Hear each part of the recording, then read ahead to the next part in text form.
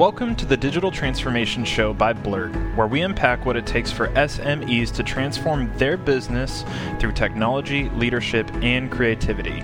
Let's jump into today's episode.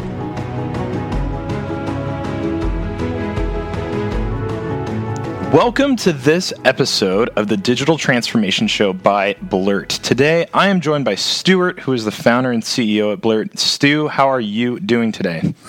I'm doing great. Thanks, Alex. Always a pleasure to be on the Blurt podcast. Absolutely. It's always a pleasure to talk to you. So today we're going to go over kind of a big thing that happens in digital transformation. In fact, at the end of the day, I think digital transformation is all about problem solving. So that's our topic today, is problem solving. So how do we solve problems with clarity? Maybe let's open up with that, Stu. That's right. Today we're talking about problem solving and digital transformation as a problem solving tool. I guess the first problem to articulate is that not all digital transformation works in the way it's intended to work, and that's a problem. In fact, this is a really scary statistic. Forbes actually published a piece of research last year that articulated 84% of digital transformation efforts failed. So that's a phenomenally high statistic of failure rate. Now, we always, I guess, say in digital and strategy that failure is a good thing because it tells you what not to do.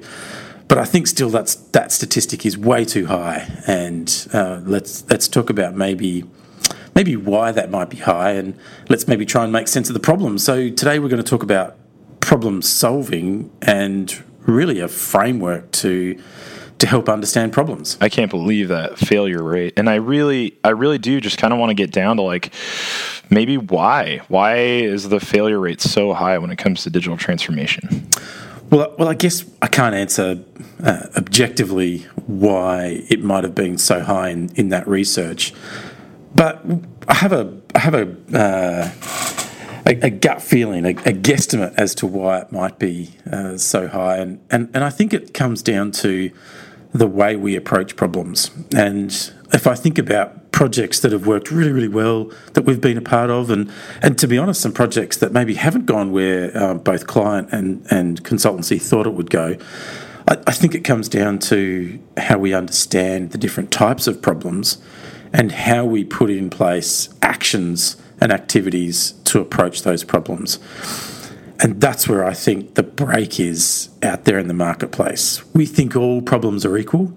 In fact, not all problems are equal. So I think in that we need to attack the different types of problems. Got it. Okay. Well, yeah. So every problem being a unique problem is interesting, but I'm curious how we, how do we attack problems with the context of digital transformation? How do we attack them that way? Well, in digital transformation, we're approaching the business and we're saying, how do we move this business into more digital maturity for the purpose of improving efficiency or revenue acceleration or opening up new markets? So we're effectively, every time we approach a digital transformation action, building an app, changing a business process, digitizing a process, anything in that space, we should be solving a problem. And that problem should be really clear. And we should have a really clear problem definition statement. Our problem is this, and if we fixed it, this would be the solution. It doesn't need to be any more complicated than that. And so when we attack the digital transformation journey, two things we often do is, one, assume that all problems are equal, and two, then try and solve all problems in the same way, and this is where projects fail, and where why breaking projects down into smaller bite-sized pieces of defined problems is actually a very healthy thing. So, does that make sense? Absolutely, yeah, that makes a lot of sense. So we're gonna lean on a framework developed by a gentleman called David Snowden, who came out of the late 90s in knowledge management and management theory, And he developed a framework that I think is fantastic. It's really simple to understand, and it's a sense-making framework to understand problem types.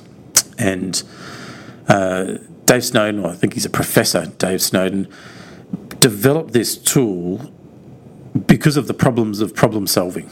And I think if we think about how we can best solve a problem, and we best solve a problem by best identifying what type it is, then we can start to apply the right types of actions to the right type of problem. So I think let me start to explain that and try and relate it to, say, some of the things we typically see in digital transformation. The framework is called Cynefin, and I think I've pronounced that correctly. It's actually spelt Cynefin, and for the linguists listening, that's a Welsh word. So, as we know, the Welsh language, beautiful language, but I think it has 3,000 consonants and 0 vowels, maybe one vowel, and always a difficult way to get your head around. So, Cynefin, I think, or Cynefin is maybe the way to pronounce it. It simply means habitat or place, and it's about understanding how problems fit together. When we have problems in the workplace, in business, those problems will be one of these types, and how we identify that type and respond to it is going to be completely aligned to how effective we are at solving that problem. The other important thing to note is often when we kick into projects or roadmaps, we group different problems together and we apply the same project methodologies to different types of problems. So this will make sense once you understand the sense-making framework. So why don't I jump in and actually explain it? How about that? Yeah, let's jump in. Let's do it. So Dave Snowden articulates 4 types of problems, and those 4 types of problems are simple or obvious. That's the first type of problem. The second type of problem is complicated. The third type of problem is a complex problem, and the fourth type of problem is a chaotic problem. And he would group those 2 sets. Imagine a classic matrix, obvious in the bottom right, complicated in the top right, complex in the top left, and chaotic on the bottom left. And he would order those 4 problems on 2 sides of the matrix. On the right-hand side, ordered problems, and on the left-hand side, unordered problems.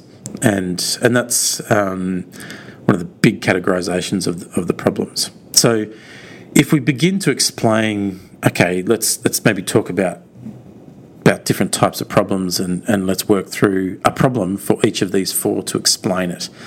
And then we'll talk about maybe how we actually apply these in business.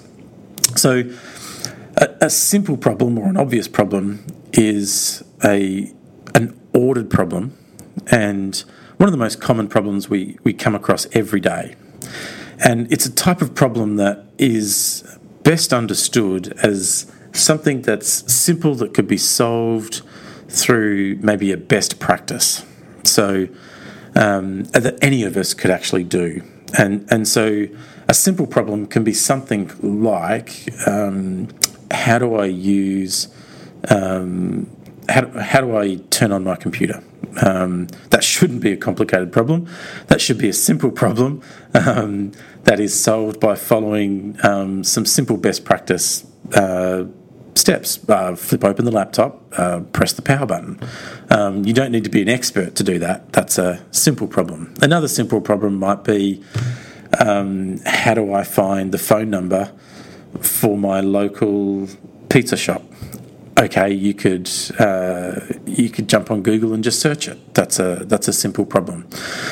So simple problems we tend to very quickly make sense of. We can categorise them into very simple responses, and then we can respond appropriately because we already have almost predefined answers and predefined steps to solving those simple best practice problems. Does that make sense? Yes. Yeah, no, that makes perfect sense. That's an easy one. And in business, maybe a simple problem is customer service. How do I answer the phone? You answer the phone by saying, "Hi, welcome to Blurt. This is Stuart speaking." And versus 10 different versions of answering the phone. And okay, there's a really simple best practice problem. So that takes care of a lot of our problems. Now, if we move around the matrix and let's move up to a complicated problem. A complicated problem is different from a simple or obvious problem in that we work through the problem in a slightly different way, and the problem is actually solved with what we'd call some expert knowledge. So when we think about a complicated problem, Professor Snowden actually talks about this is the domain of the expert. So it's the domain of where somebody who has expert knowledge can actually step in and solve that problem. And the way they would solve that problem is they would look at it, they would then analyse it, and then they would respond.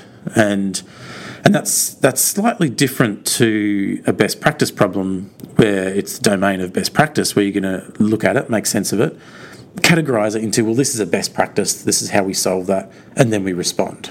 And we're really saying the difference here is that analysis comes from an expert, and that expert provides an answer, and therefore you can respond. So a good example of this might be I'm on an airplane, and I'm the co-pilot, and the flaps don't go up or down correctly.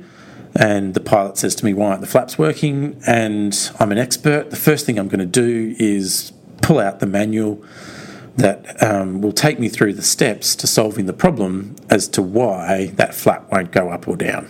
And that manual really couldn't be read by the normal layperson. You would need to have significant training to do that.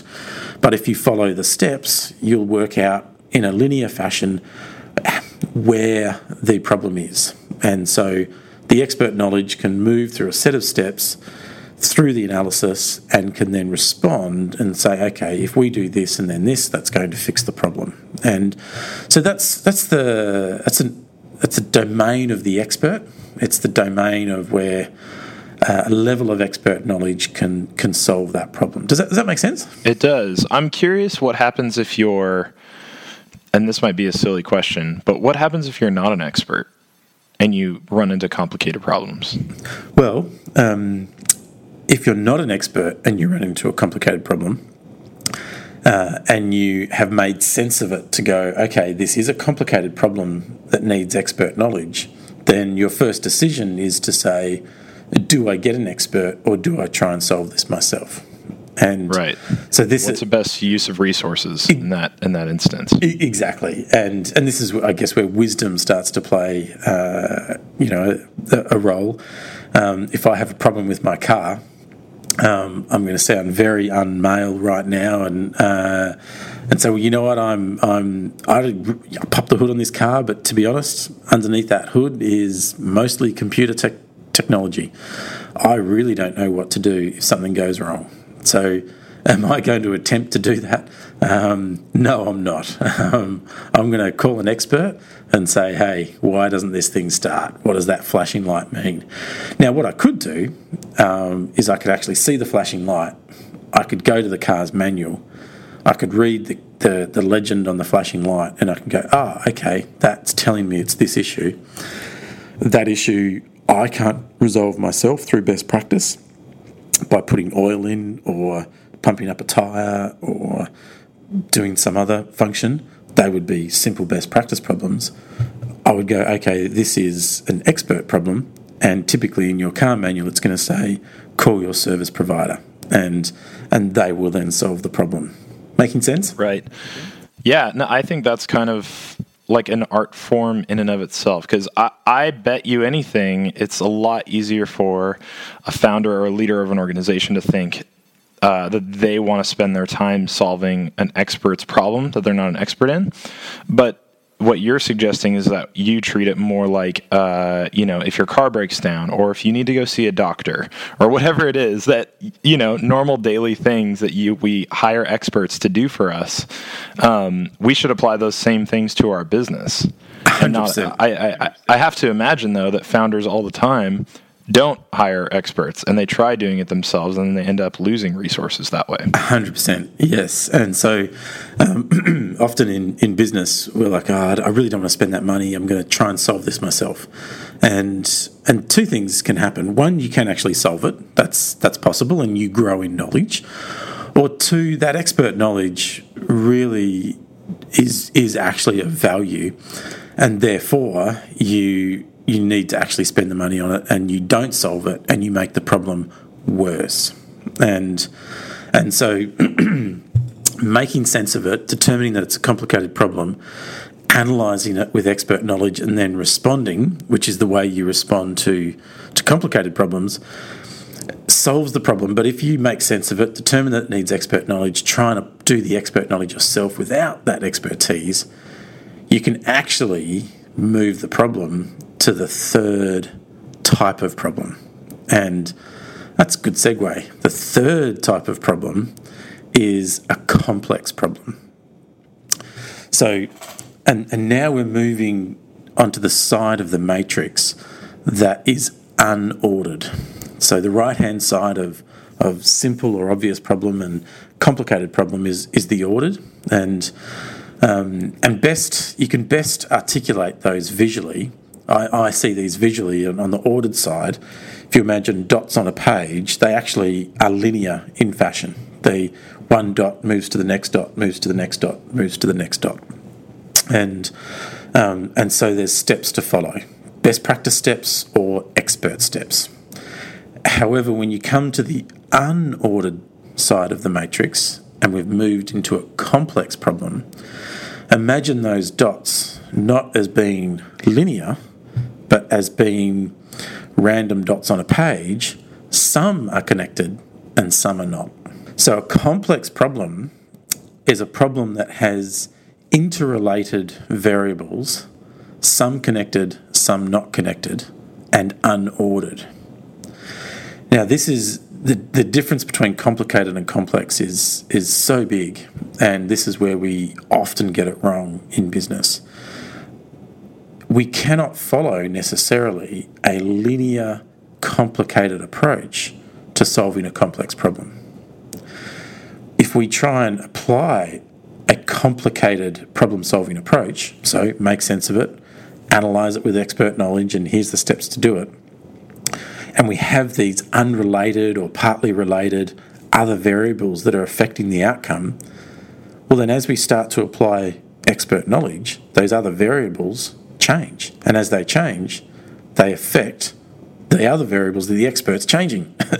and so ultimately you change one thing and four other things change. You think you're solving that problem, but actually you create four other problems. Does that make sense? Right. Yes. Yeah. So a really good example of a complex problem on a grand scale is actually something like climate change, where there are so many variables at play. You change one variable and there are many other variables that are interrelated, and you don't always know if we change this, what will happen to that.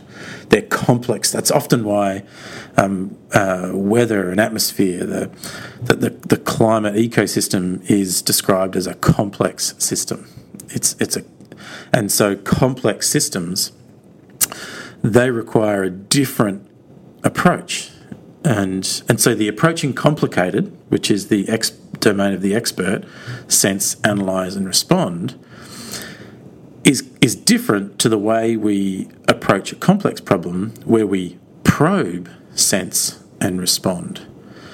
So the domain or the complex space is actually, it's the space of innovation. It's the space where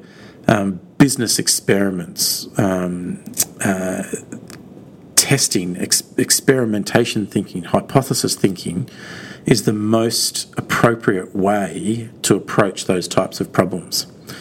And we should approach those problems with a hypothesis saying, we believe this and are looking for that, let's test it. And as you test it, you get a response. As you probe it, I should say, you get a response that you can make sense of, and then you can respond appropriately. So in a business setting, an organisation setting, often we have complex people working on complicated systems trying to deliver best practice outcomes. And so when we try and glibly use phrases like digital transformation is just about people, process and tech. Well, what you've just said there is digital transformation is about complexity, complicatedness and simpleness, if I could put it like that. And so we all run around and talk glibly about, just get your people, process and tech in line and it's going to work wonderfully. Well, no, it's not. And I think the reason why 84% of digital transformations fail is because we put people, process and technology in the one type of problem solving. And we embark on projects, we being the industry, the marketplace, and make these big assumptions and don't break them down and say, okay, where are the complex problems? Where are the complicated problems? Where are the obvious problems? And as you start to make sense of those problems, you actually start to de-risk your approach to solving those problems. And the worst thing we want to do is solve one type of problem with a different type of methodology, which will only make the problem worse. So let me just quickly summarise where we're at. We've got three types of problems on the table. We've got the simple or the obvious problem, which is solved by making sense of, categorising into a best practice response, and then responding. We've got the complicated problem, which we make sense of, we analyse, and we analyse through expert knowledge, and we respond with that expert recommendation. We have moved then to the complex problem, and those first two are ordered problems. Now we've moved to unordered. A complex problem where we probe, we hypothesise, we experiment, we innovate, and we make sense of the responses of those, and then we respond. And that complexity, that approaching complexity, can then, if we can't solve those problems quick enough, then those problems move into the fourth type of problem. And the fourth type of problem, once again, is an unordered problem, is a chaotic problem. So now we're dealing in the realm of chaos. So a great example of a chaotic problem, what do you think, Alex? Something like a gas leak that causes craziness to ensue in your house. It's a chaotic problem that you can't identify right away, but before you know it, everything's messed up. That's right. That's a good one. That's a really good one. In fact, emergencies are good examples of chaotic problems. A gas leak, an explosion, a bomb goes off, something requiring emergency response, and so the way you solve a chaotic problem is definitely not with best practice or simplicity, definitely not with going out and interviewing three experts, and definitely not with probing and innovation. Or those three things will see that chaos unfold into more chaos. But the first thing you do in chaos is you act. You contain the first thing you can. And as you act and contain, you make sense, and then you continue to respond. So earlier I talked about dots on a page representing these types of problems. And on the ordered side, a simple problem might be one or two dots in a linear fashion. A complicated problem might be a series of dots, interconnected in a linear fashion, in a straight line. A complex problem might be a set of random dots that some connected, some not connected. A chaotic problem is just random dots everywhere with no connectivity, going off at any individual time. And that's a good way to visually understand these types of problems. So the first thing we need to do is actually contain the problem. So emergency situations, the first thing you'll see first responders do is they'll move people away from a scene. They will provide emergency first response care. They will make the scene safe. They will ensure that any treatments or actions they need to do are within safe areas, and they're going to break the problem down into small pieces. So chaos is solved with those emergency actions of containing moments. So there's the 4 problems. If we think about, and if I just finish explaining the framework, problems tend to move from simple to complicated to complex to chaos. And imagine them moving around that matrix, but as they move around that matrix, they're also going down. So Professor Snowden often talks about a cliff between the simple problem and the chaotic problem. You can't go from chaos to simplicity. Right. You actually have to move from chaos, often to complexity, to complicated, back to simplicity. So our journey to simplifying business often starts in chaos, and from chaos containing back into complexity, back into complicated, and moving to best practice. So when we think about digital transformation, we often approach digital transformation journeys and we group these different types of problems together. Sometimes the journey starts off in chaos, and we start applying expert knowledge and putting large documents in place, whereas the first thing to do is actually to contain emergency situations. Sometimes that digital transformation might be in the complex realm, and in the complex realm, you can't design and forecast a large project because you don't actually know what problems you're solving yet. So if we break down some complex and complicated and best practice problems, we can do that really simply in a business context. Let's do that. What do you reckon? Yeah, no, let's do it. Okay, so let's use a business example. A great example of a best practice business problem is, what email and productivity suite should I use? Okay, that's really simple. You've got Microsoft or you've got Google, and that's the majority of the marketplace. Great, jump in, use one of those 2. You're going to solve that problem of how do I communicate with customers on best practice. Simple, makes sense. Complicated might be, what CRM should I use? Okay, well, let's now we would say that's probably best practice, but in truth, that's probably a complicated problem. Let's look at your business. Let's understand it. And the best practice answer might be to, choose the market leader. The complicated answer would be, okay, in choosing that, let's design that CRM to apply to the best practices in your business. So we'll put a linear function in place, and we're going to make sense of your business and how it works. We're going to recommend the right tools, and then we're going to roll that out.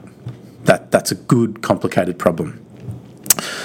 A complex problem might be more around, we're looking at launching a new service or product. How could we best do that? Okay, there's now a number of variables at play. And the complexity of that problem starts to say, okay, well, let's test some things. Have we market tested? Have we product tested it? Once we've product tested it, what tools are we going to use to roll that product out? What are the options available to us? So that's more a complex problem. Another example of a complex problem could be, what's the best HR tech to use for our people? Okay, well, let's actually look at how we're managing HR. Let's look at the ways we can do that. But you know what? Maybe let's test some software and some methodologies around what we would do with those people. So the minute you add maybe what's the methodology we're going to use or what's best for our people, and you align that then with tech, you've got a complex problem. What's the best methodology to use? With tech, what's the complicated solution to use, or what's the best expert answer to that? So the point I'm trying to make here is sometimes you need to solve the complex problem first. What's the best methodology or best approach? And then once you've got that, what's our go-to-market strategy, etc., then the complicated problem makes sense to solve. It's a way of of then applying a system back to a defined problem answer. But when you try and solve both of those two things together, okay, that's when you have a problem. Right. no pun intended, because you're solving a complex problem and a complicated problem at the same time with the same solution. That's when problems arise. So I hope that makes sense in some of the types. Yeah. And then a chaotic problem could be, oh gosh, we've made a really bad decision and we've launched into a new region or territory or market, and that's cost a lot of money and sales are down, and now that's causing a problem over here in this part of the business, and because that problem there, that's now causing another problem over here, and now suddenly maybe culture starts to change and descend, and suddenly chaos unfolds. And so then a good example of a chaotic problem is something that happens to you or something that you cause yourself that suddenly means, gosh, we need to act quickly and respond because this is causing pain. So when we think about digital transformation and we think about people, process and technology, applying the right methodologies to people, process and technology is not about applying the same methodology. And that's the key point of this podcast. When you look at your business and you say, okay, I'm trying to solve this problem, what type of problem is it? Is that complex? Is there an expert answer to that? Or is that a hypothesis that we should test through innovation? And once you start to make sense of that, you can actually start to go, okay, well, if that's a complex problem, and here's the rub, maybe I can't actually put a number on solving that problem. I can't actually put a budget to solving that problem. All I can do is put a budget to potentially exploring how to solve that problem. And as you do that, you take a very different context. And often what happens is we have a complex problem. A defined budget gets put over that complex problem, and then it's not solved, or there isn't a clear answer, and the project is deemed a failure. And that's not right. And this is why I think the 84% failure rate occurs. If you got an answer as to, no, that's not the right thing to do, in a complex scenario, that's success. In a complicated scenario, that's not success. So success is defined differently based on the type of problem you're working with. And so when we put the context of, we got a fail in complexity, and we go, well, that's a fail. Well, no, we've not assessed that project correctly. We've actually got a success. When we've put an expert into a problem, and that problem hasn't been solved, and it's a fail, well, that probably is a fail.